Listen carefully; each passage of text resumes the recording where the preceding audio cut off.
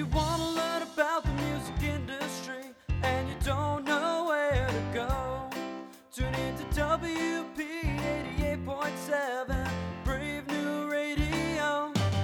We got managers, producers, record labels, concert promoters galore.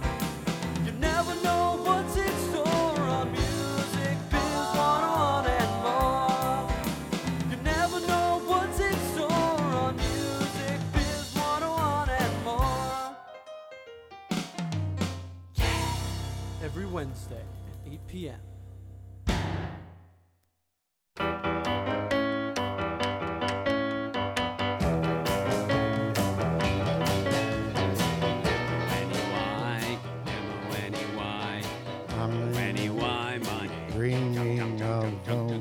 Steve Marconi's got lots of Christmas. cash. Yes. And he spends Like it the on one all that. I used to. Stop. I guess we yes, put together money in Christmas. That's right. That's what you pretty get. easy, isn't it? Yeah. To do that. So how are you, Professor Phil?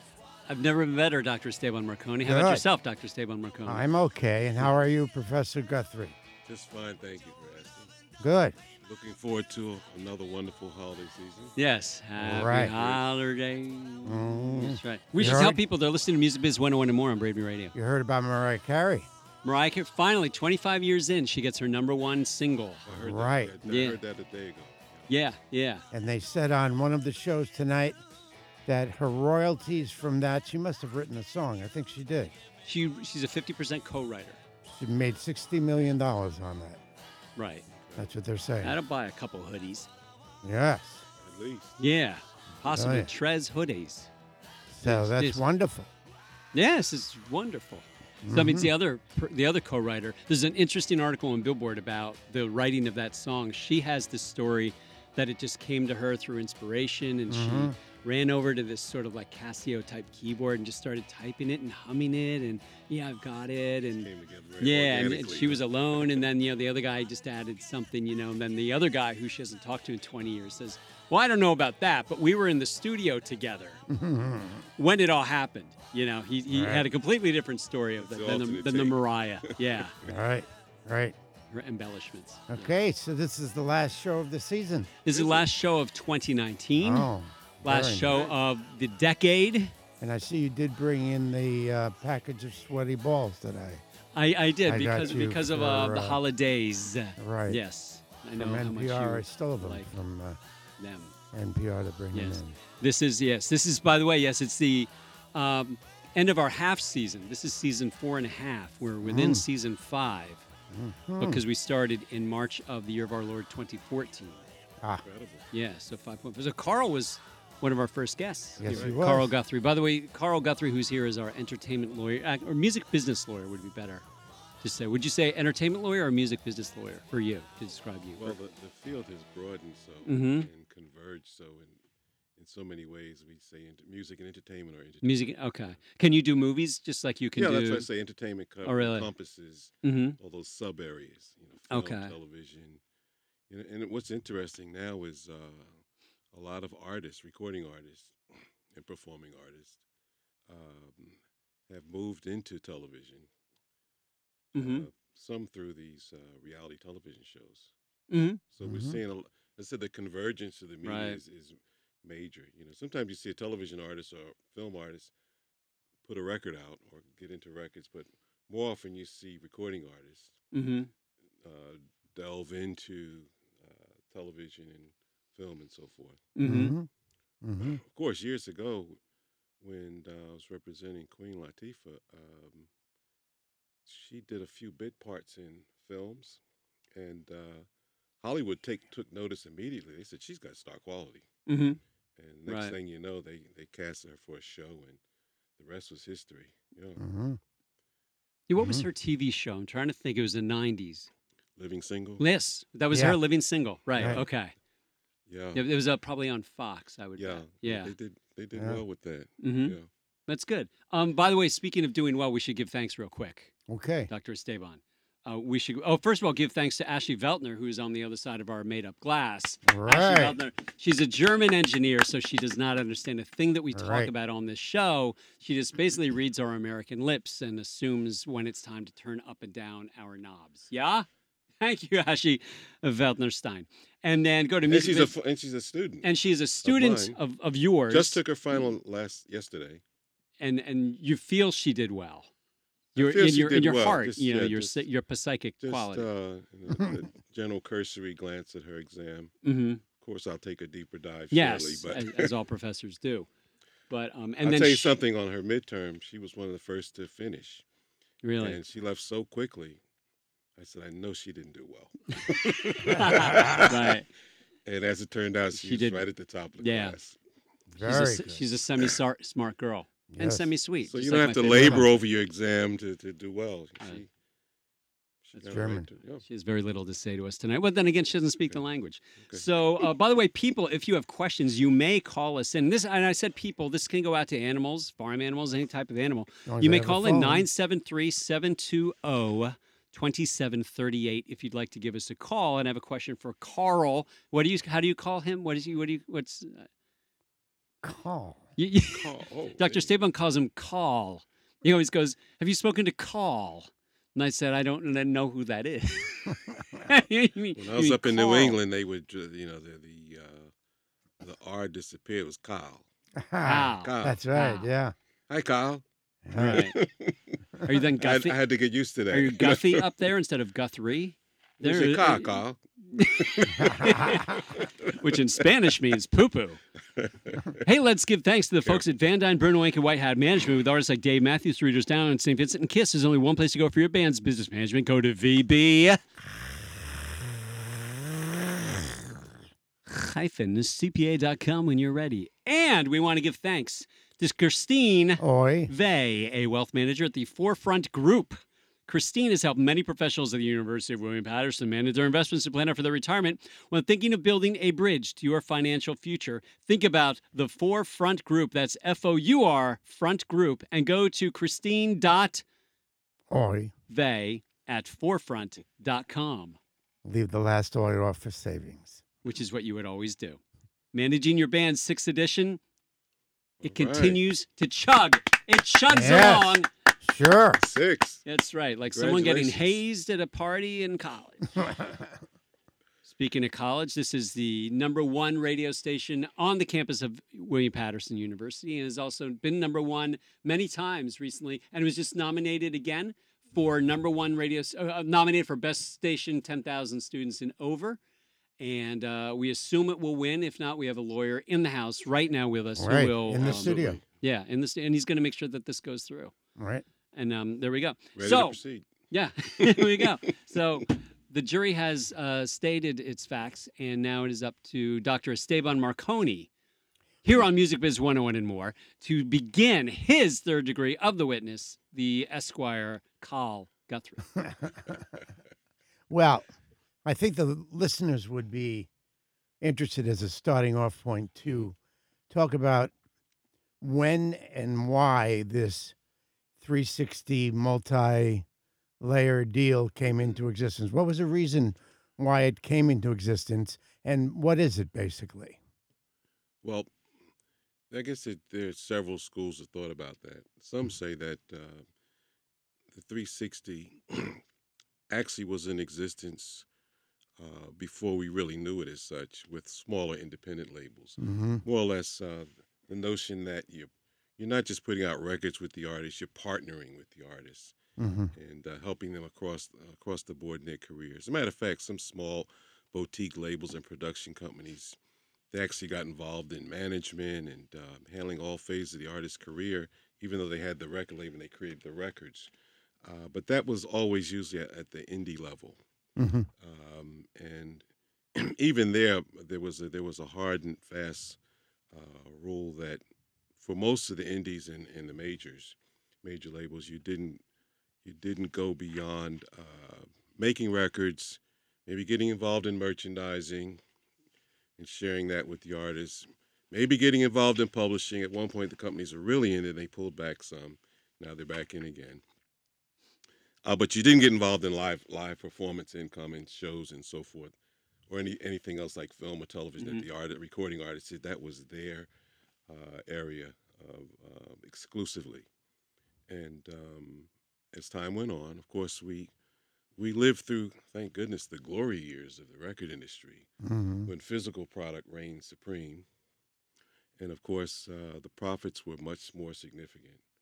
I think as we started to head past the Napster period and into did the digital age, the profits in the industry from physical records. When I say physical, vinyl, Hmm. CDs, years ago, cassettes, and Cassettes. so forth. Yeah, that dropped off about 50%. You know, that's sort of tailing off, maybe down from 14, 15 billion to half of that. Well, there go the profits. Hmm. And for the longest, we said that on the business side of the industry, even in the companies, if you were a head of business affairs or legal affairs or what have you, you were pretty stable. So the administrations could change, artists could come and go, regimes could change, but the business side stayed pretty stable. But as the industry lost such incredible amounts, and it fell just so precipitously, eventually we started seeing major labels laying off business affairs, or they had what they call bloodbaths. Mm-hmm. So a lot of the executives were starting to make plans to take up elsewhere because they would no longer be at the label. Mm-hmm. Actually, I've talked with a few executives recently. That's still going on. But what's interesting is some of the executives, they know the business so well and they've got the relationships. And this is a business of relationships. They'll start their own company nowadays, Yeah. distribution company, because it's digital. It's not hard at all. Mm-hmm. And they have access. They got the contacts and so forth. They know about promotion, Mm-hmm. and so they start up their own company. You don't need the Mm-hmm. the brick and mortar huge companies like we used to have. Mm-hmm. And of course, as we went from six majors down to three, um, we've seen incredible change. And as we go on to the digital side, what's interesting is that record companies realized that they couldn't rely on sale of records, physical or otherwise, to meet their bottom line requirements to stay in business. So they had to think of a different way to handle this. And they said, well, maybe what we do is start getting more involved in the artists' careers and collecting monies from other sources. And of course, the concept of 360 is a perfect circle, so in an ideal world for a record label that was trying to delve beyond just receiving record income and maybe some merchandising, whatever. So let's get involved in every single aspect. Let's do a complete merger and partnership with the artists. Say we're going to be involved in film, merchandising, sponsorships, endorsements, live performance income, and so forth. So the problem is if you had a manager who was getting 20% Hmm. of your revenue, and then you had a record company that was getting um, across the board from every single area of activity that you're involved in, a significant percent. You got to pay taxes. You have business managers. You have lawyers. uh, Eventually, the artists realize that we can't make anything. There's nothing for us. Mm-hmm. It used to be when I was a young lawyer and was negotiating a record deal. A very seasoned attorney, been around for years. He said, we don't need to negotiate this deal too much because actually the artist is not going to see too much in terms of record royalties. They'll make their money on the road. So all artists knew that you get out there on the road and you could work, Mm-hmm. and what you made you retained. There was no record company taking a cut or anything like that. Cut, I mean by that share. So that changed radically. Companies started saying we want in, and it's tough to well, there's two sides to it. On one hand, it's tough to argue that the record companies should share in all the profits with the artists from every single aspect of their career and activity in the entertainment field, unless you were supporting and working with that artist in those fields. Mm-hmm. So the notion that there should be this is a very popular word these days, quid pro quo, Mm-hmm. that if you're going to Hmm. take from the artists in terms of film, television, merchandise, sponsorships, tour money. You should give to the artists. Provide tour support. Finance tours. Mm-hmm. Provide the investment Provide to the earn your return, invest which in their is careers as yeah. actors and actresses to develop roles in films and movies. Go out there and pitch a few corporate sponsors and bring some sponsorship deals to the table, and in that way you will have earned. You become an active partner as opposed to a silent partner just collecting income. Now, what's interesting there? Let's talk about. Let's say they get the acting gig. So let's say I'm an artist, Yes. and I have a manager, Yes. and I have a record deal, 360 deal, Yes. and I have an agent, and it's CAA, and CAA represents me in Hollywood. Yes. So you, as my lawyer, are you looking ahead and saying, all right, there has to be some sort of cutoff between Yes. because now I'm giving CAA 10% of that, my manager 20%.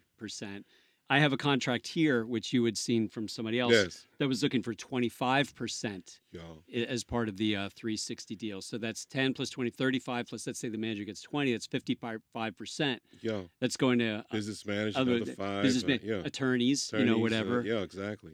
Uncle Sam. Yeah, then there's Mhm. always the tax man, Mhm. Yeah.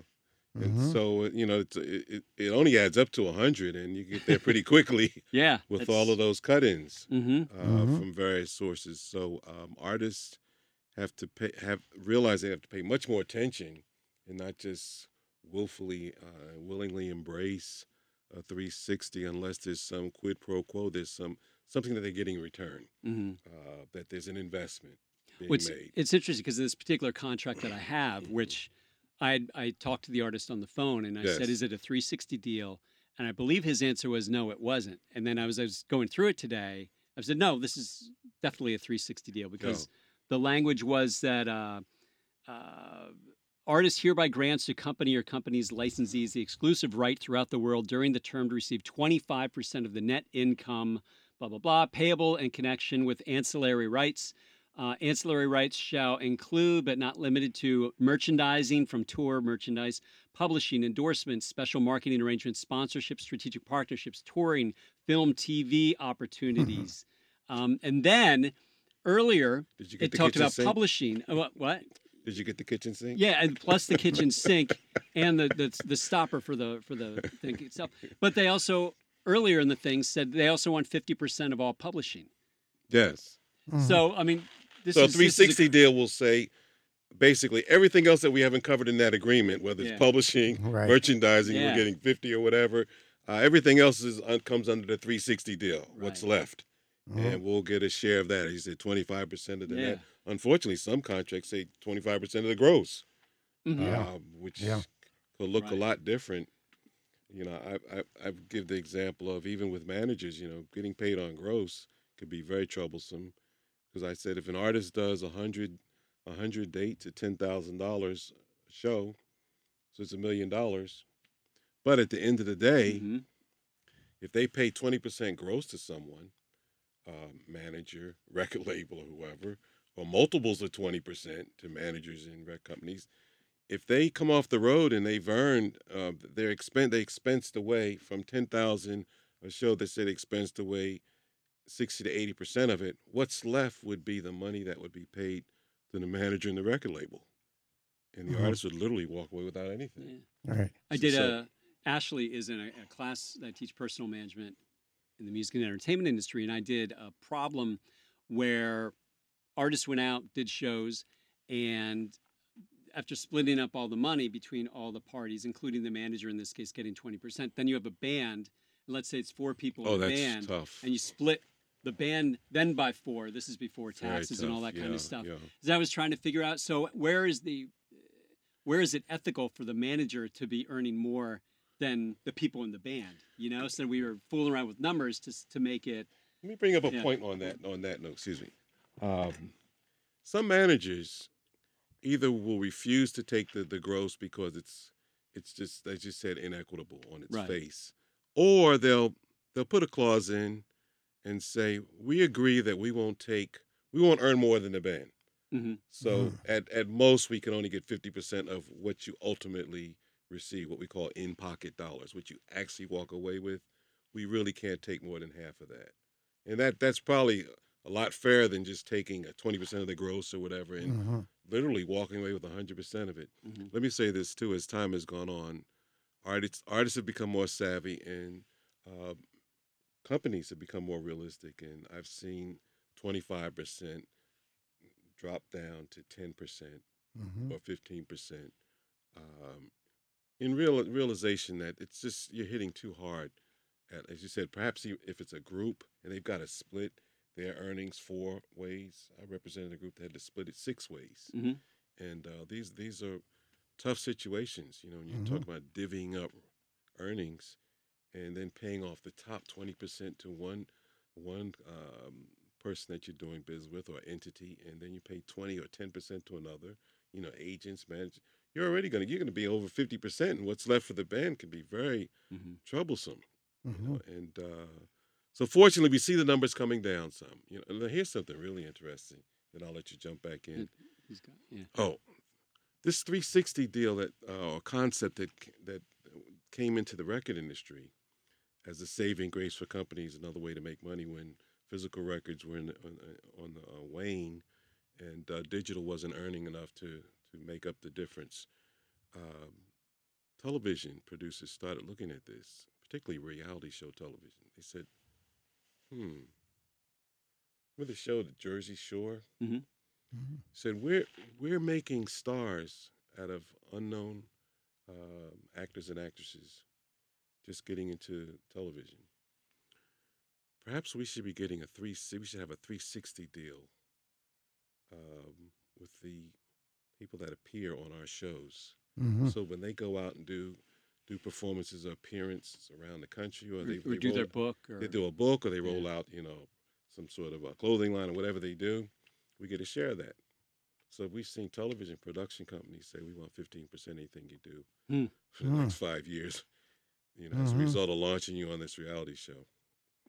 Yeah. Isn't that something? Interesting. Yeah. And they got you by So now, suppose you have a by. record company getting a 360 a television. Mhm. You do a reality show, you get another 360. Mm-hmm. You have a manager getting 20, the booking agent getting 10 to 15. You're in over your head very quickly. You're Mm-hmm. underwater very quickly. Mhm. Mm-hmm. So you really have to be sensible about how you're structuring everything and what's left at the end of the day. And if you have a group, even more so, you have to plan very carefully. Mm-hmm. But Mm-hmm. everyone's becoming more sensitive to this and understanding that we really can't ask for. At one point, companies were saying we want 50% uh, of all your income in a 360 deal. I've talked to some executives. They said, well, give us an option to get a portion of your income, maybe from certain areas where we're actively involved. If we're not really actively involved and it's just a passive income Mm-hmm. that we're gaining, we'll take a much smaller percent, maybe even five, Mhm. Mm-hmm. 5, 10, very low. Mm-hmm. Um, and if we're actively involved, we'll take a higher where we can justify it. And everyone hopefully can get along much better and live more Mm-hmm. comfortably. Yeah. Yeah, I want to go back to something I always talk about in class, and I stopped doing research on this in 2011, but I don't think it really matters. And that is that the overwhelming majority of recording artists, people signed to label, never make money selling records. True. They never see a check. And I True. showed that in 2011, according to Nielsen SoundScan, over 850,000 titles were scanned at least once. I thought that was astonishing to me. 850,000, not Yes. number for sale. We don't even talk about the side of the stage and so on and so forth.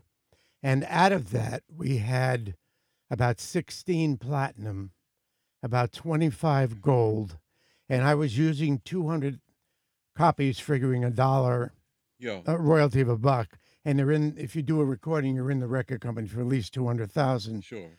So 200,000 being the break-even point. Okay. And the number of artists in that year that sold 200,000 or more worked out to 0.004% of the 858,000. Yeah.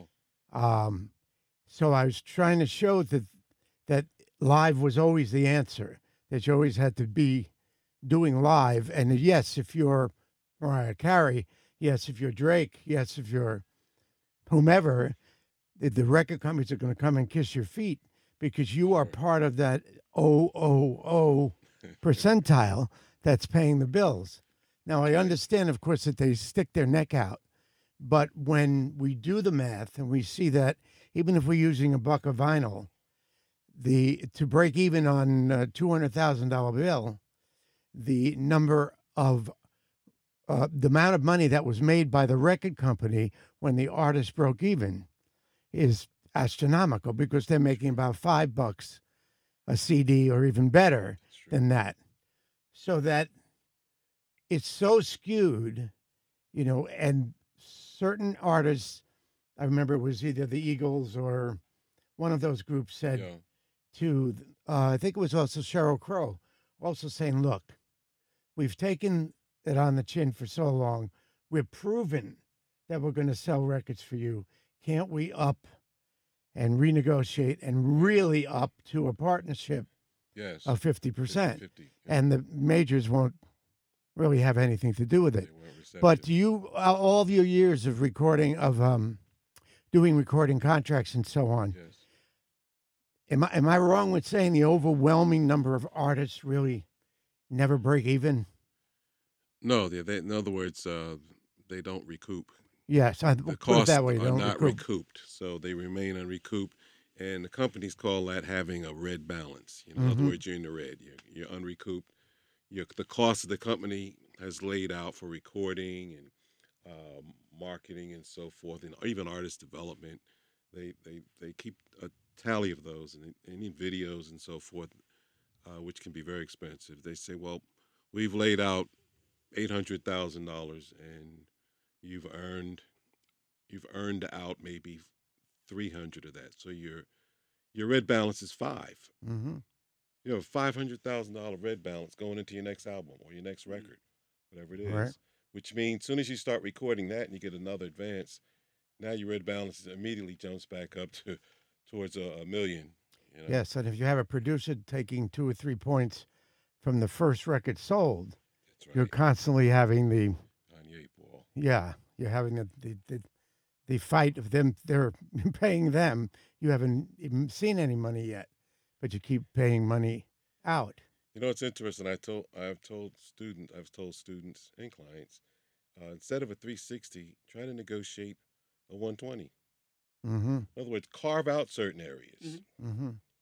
Everything doesn't have to be, and these things should be negotiated. Mm-hmm. If the record company has nothing to do with my film income, 50 Cent at one point made a deal and received $100 million from vitamin water. Yeah, right. Should the record company get 25% of that? $25 million? Mm-hmm. It's a question.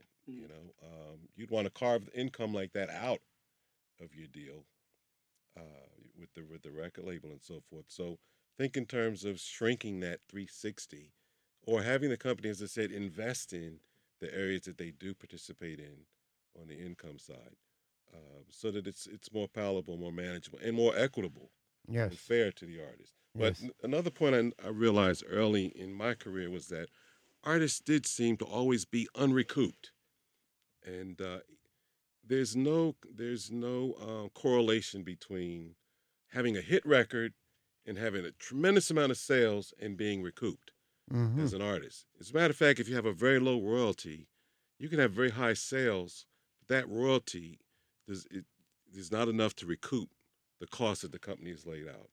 So the company could have the project could be very profitable to the company, but you could come in at the end of the day and the company says, well, great record, great project. Nevertheless, you're still unrecouped. You still have that red balance. But guess what? Mhm. We're going to give you an advance. Mm-hmm. Sometimes we call it a pipeline advance. We know money's coming in, and you're going to be good for it. Eventually, it'll earn out. But so we'll tide you over. I know artists and major artists have lived on advances, Mm-hmm. which I call limited recourse loans.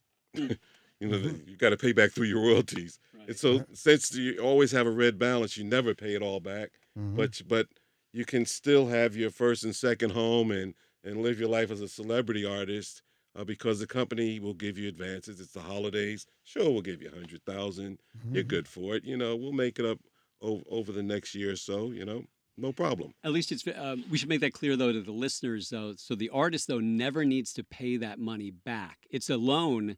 That's why I said limited recourse. Collateralized against the. It's not against your house, your car, right. or I never have to write a check back to the label if you drop me or something. Oh, and you owe us $100,000. It's the artist does not need to do this. They're on the hook. Let me add another point to that though. If you decide to leave a label in midstream or in mid-contract, see, I've had it. There are creative differences, or we're not getting along. You change administration. A&R guy doesn't get me anymore. We're miles apart creatively. It's time for me to leave.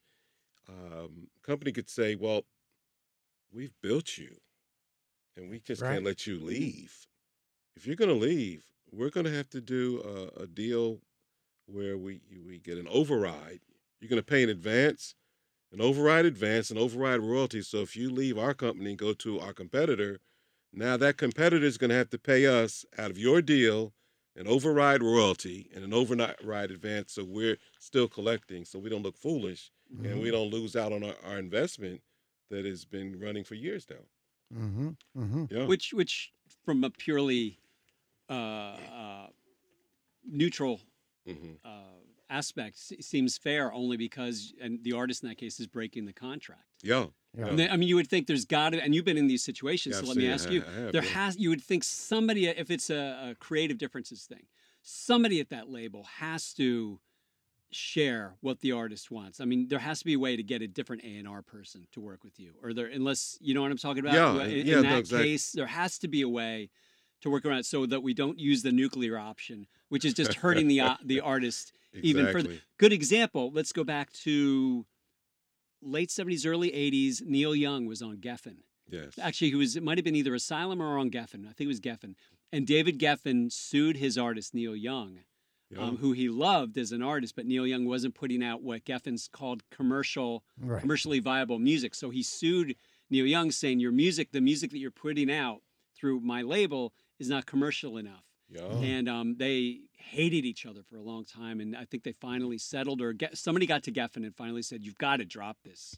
You've been so pro-artist your whole career, and here you are suing one of the best loved known artists around." And he's become intensely personal and emotional issues that the executives and the artists, when they become at odds and at loggerheads with each other, it can be the worst thing. Yeah. It can be self-destructive on both ends.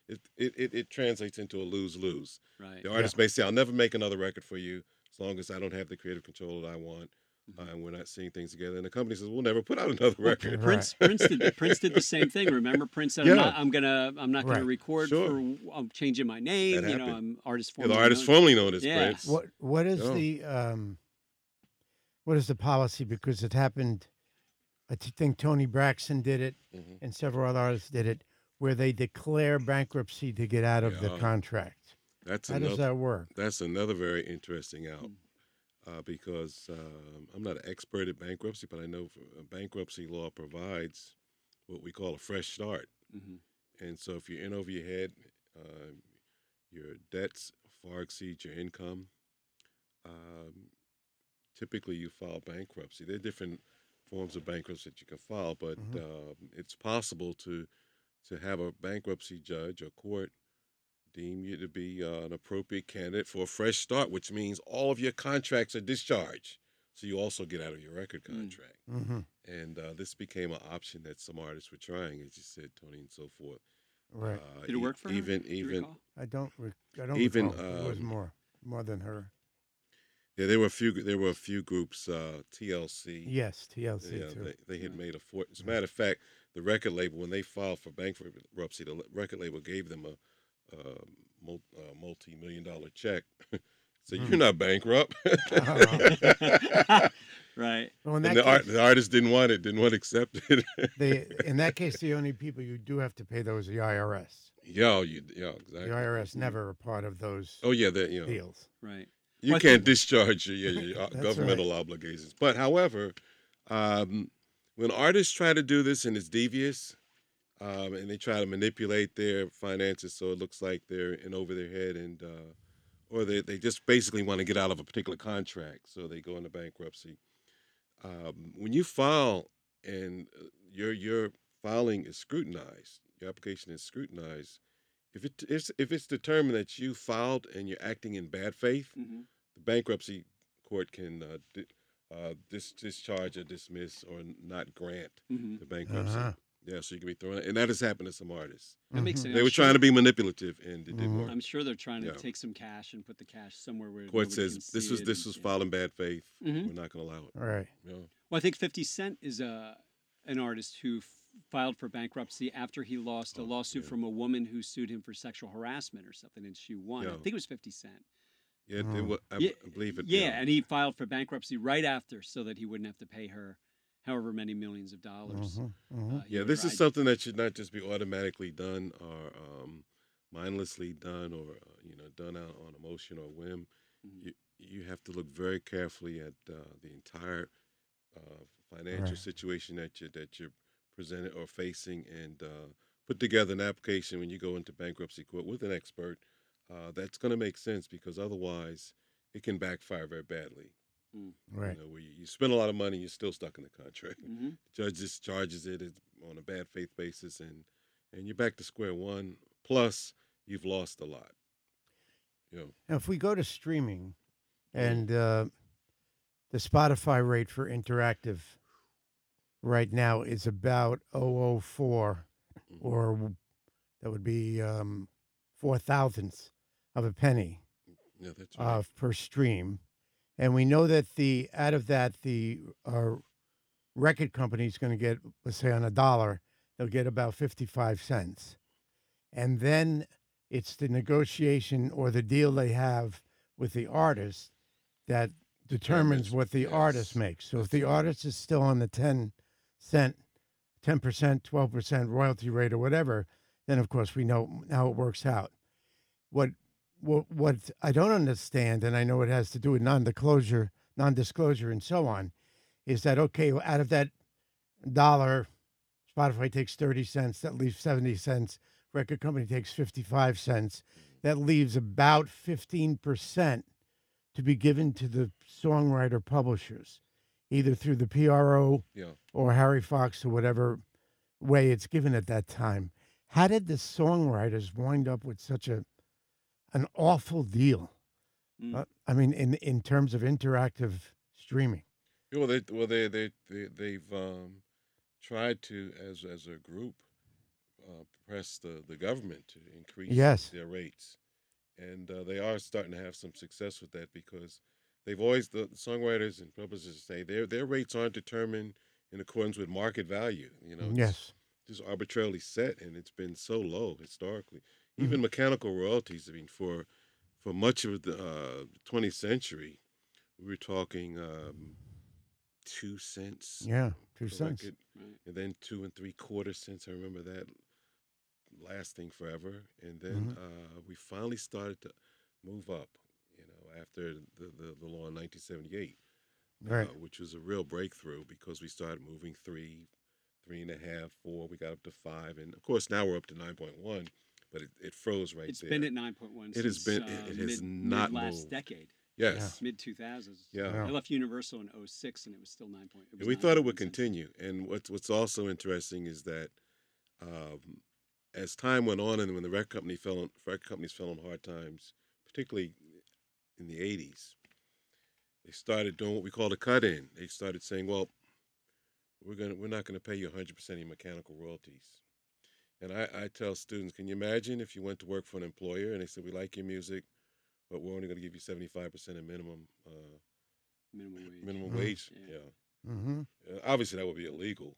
But record companies have been able to get away with that Yeah. Now, is for it? years, and eventually, you knew this was going to happen because the lawyers and those watching industry observers said this is outrageous. At some point, this is a conspiracy, it's an antitrust violation. All the companies are paying 3/4 of the rate set by Congress to songwriters. Mm-hmm. Why isn't this changed? So eventually and quietly in an amendment, it was changed so that the notion that you could sign an artist who also happened to be a songwriter and and only pay them 3/4 of a rate became taboo under copyright law, under the Mm. amendments. And Mhm. so, and particularly, the compromise was with all digital product now, artists should be getting 100% of the statutory rate, not Mhm. 3/4, even if their contract says 3/4. Ah. I've Hmm. told some lawyers this that weren't paying attention to the law change, the change in the law. They said, "Really?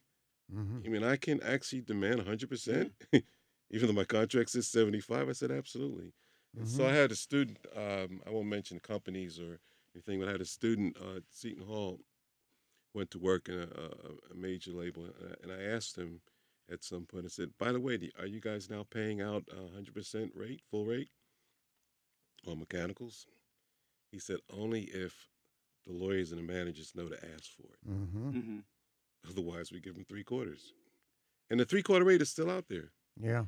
Well, this contract that I read you earlier has 3/4 rate in it, and I was Yeah. going to bring Yeah, that up to yeah, you. it's still out there. Yeah, All right. and I bet the person who put this contract together either knows what they're doing or they don't know what Yeah, they're doing. that's You know why what it I'm pays to saying? keep up with the law. Sometimes you get comfortable. You say, "I've been practicing for years. I know about the 3/4 rate." And you tell the artist, "This is the way it goes. Mhm.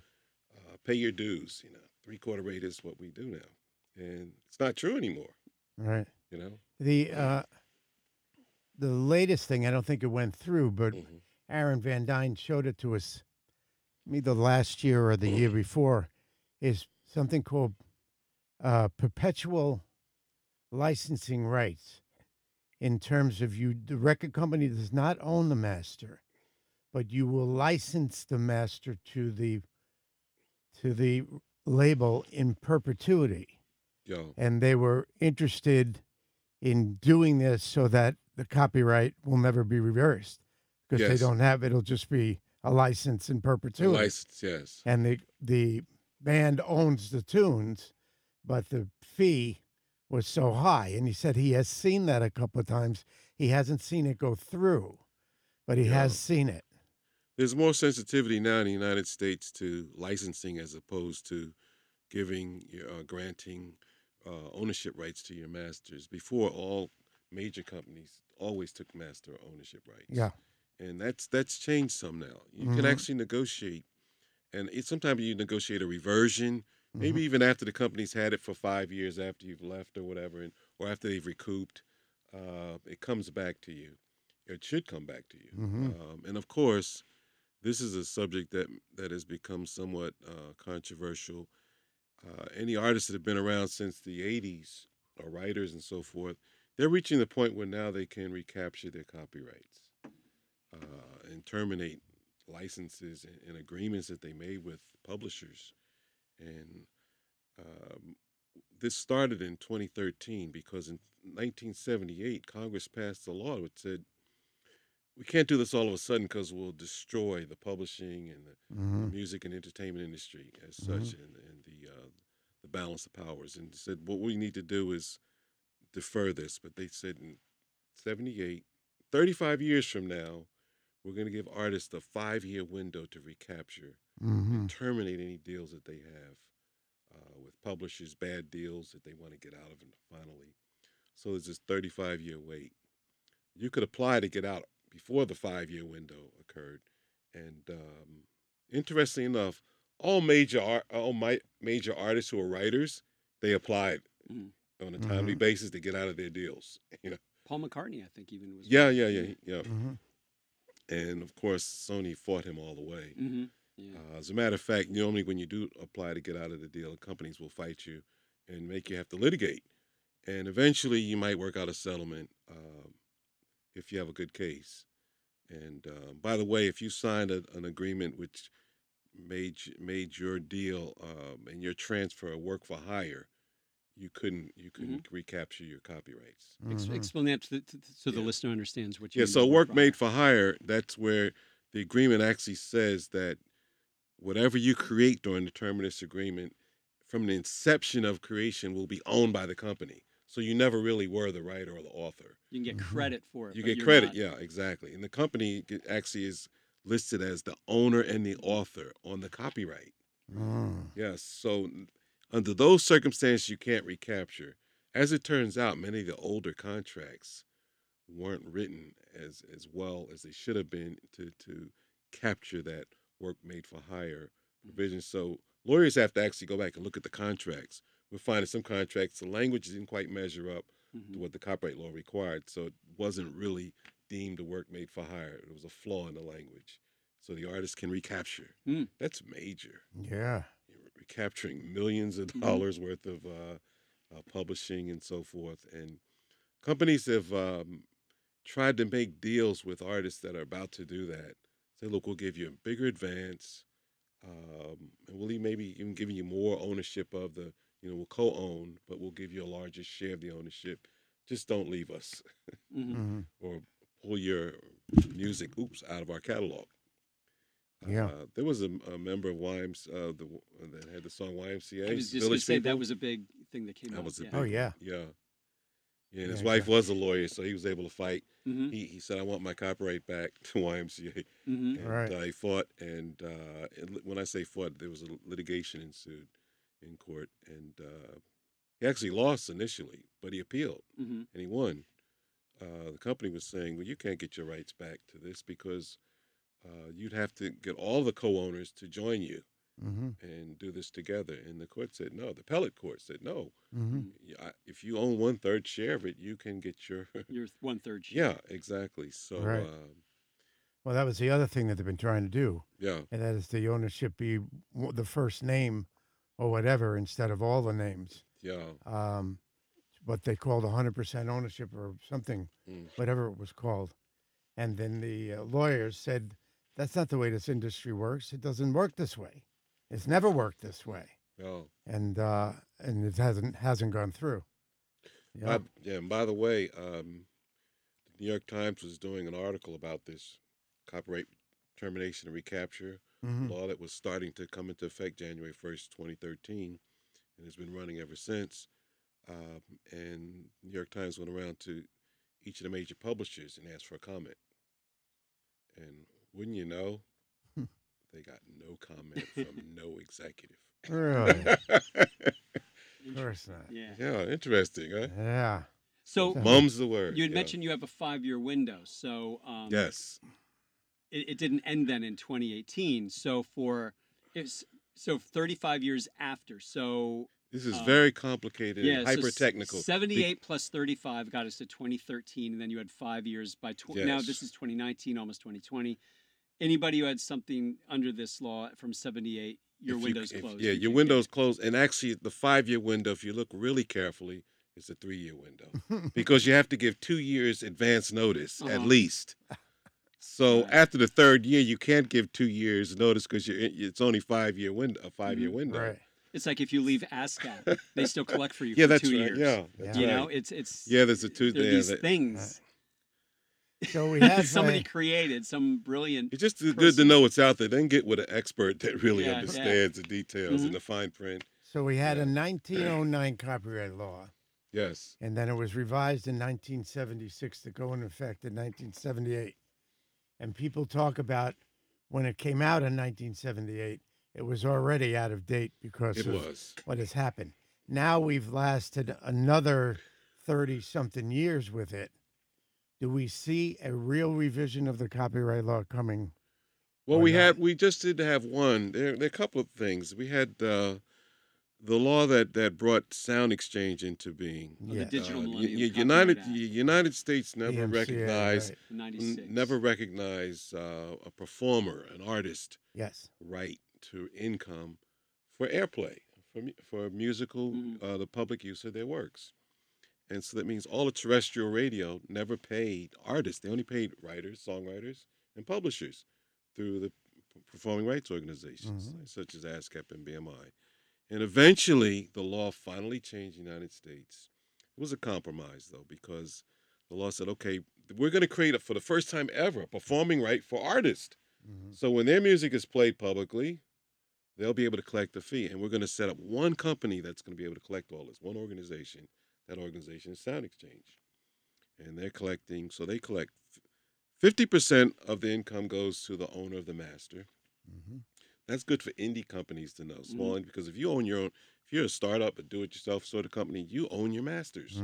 So that means at Sound Exchange, you can register as the owner of the masters, collect 50% of the income that they collect for performances, artist performances, and sound recordings. And you can also collect featured artist recording earnings But from just a sound. quick aside, Yes. as you bring up the indie Yes. label, we talked to Dr. Richard Burgess, who's the head of A2IM, Yes.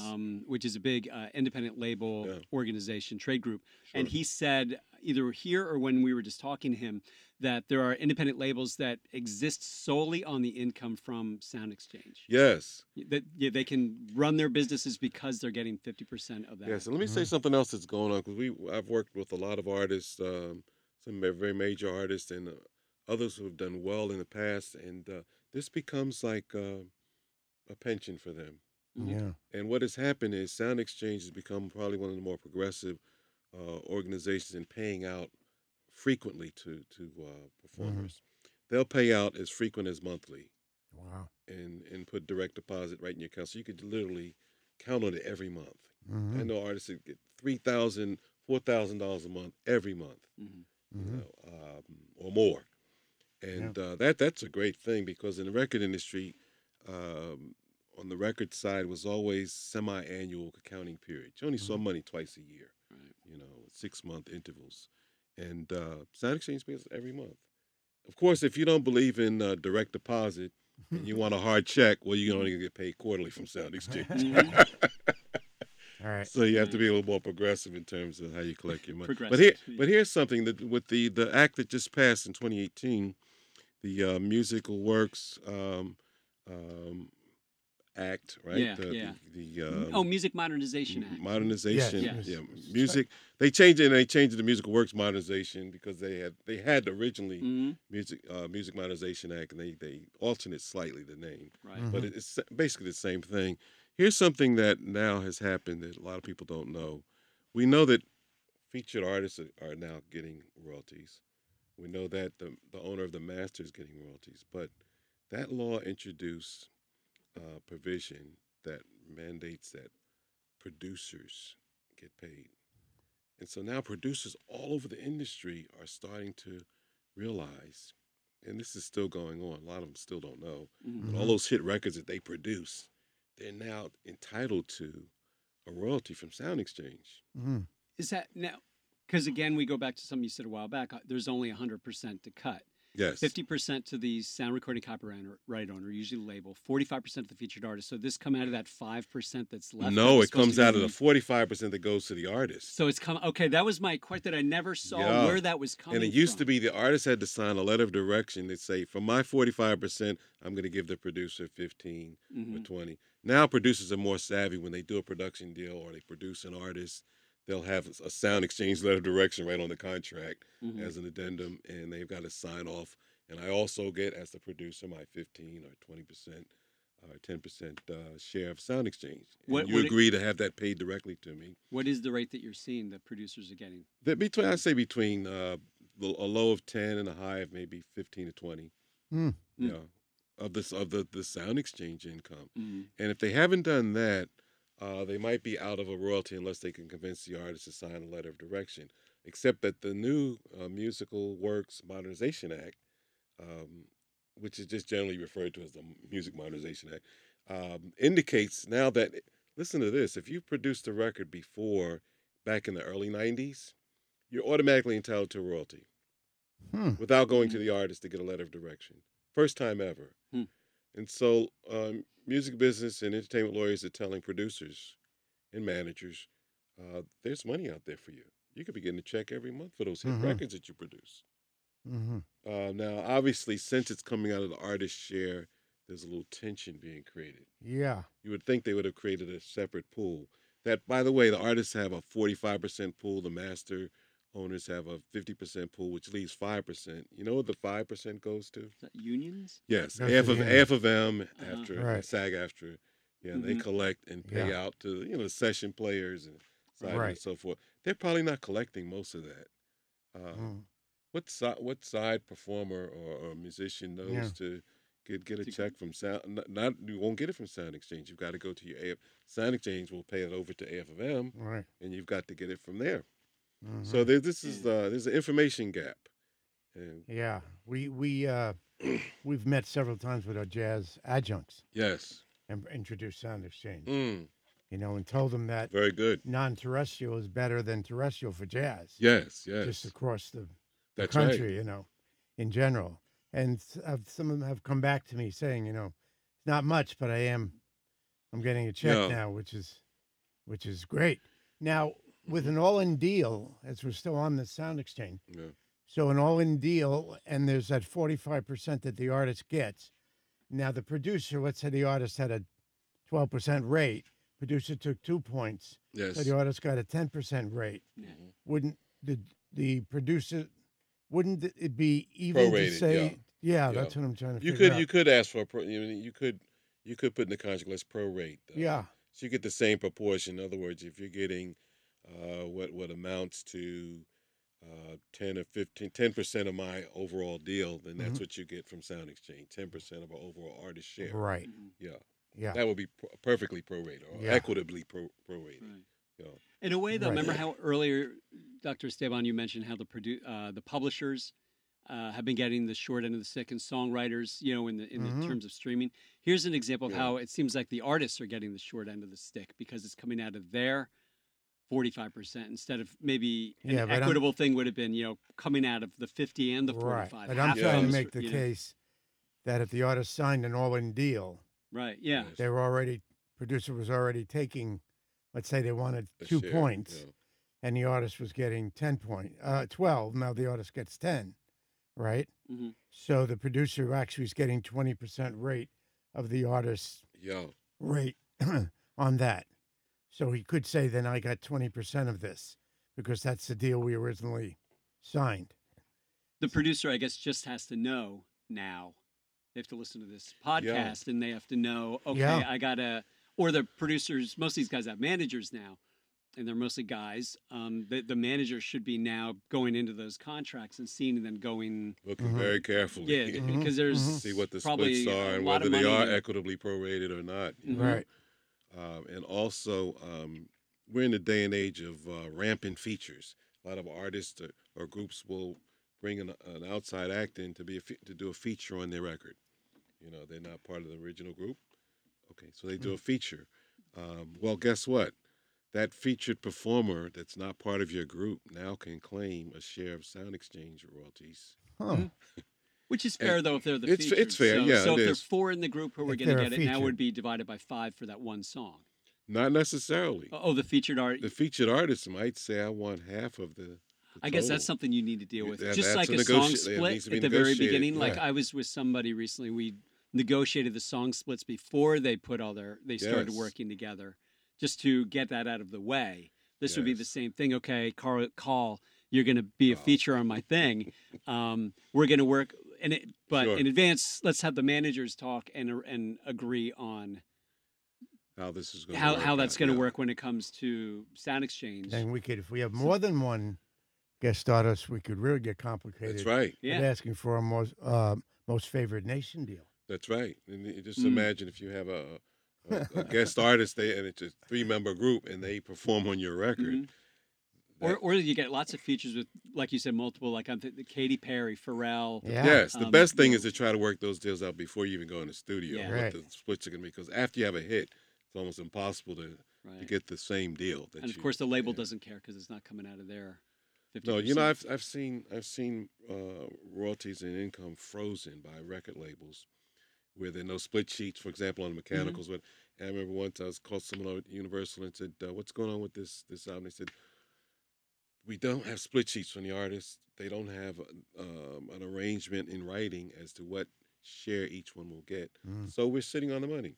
We're holding albums worth of royalties for 10 years or more. Wow. Mm. Yeah.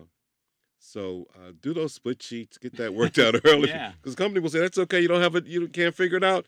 Well, it's in good hands. Yeah. That's quite a black box. And guess what? Yeah. It is I'm quite sure a black it's box. huge. And when it's paid out, it's never paid out with interest. So if you Ah. give Of someone course not. a few $1 million to hold for Yeah. 10 years, and when you finally figure out what your percentages Yeah. are going to be relative to each other, they give you just that original amount, and all of that interest is lost.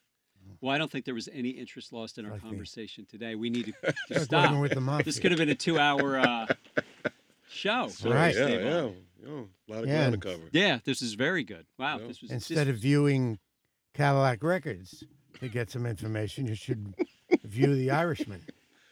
Just see how the mafia works.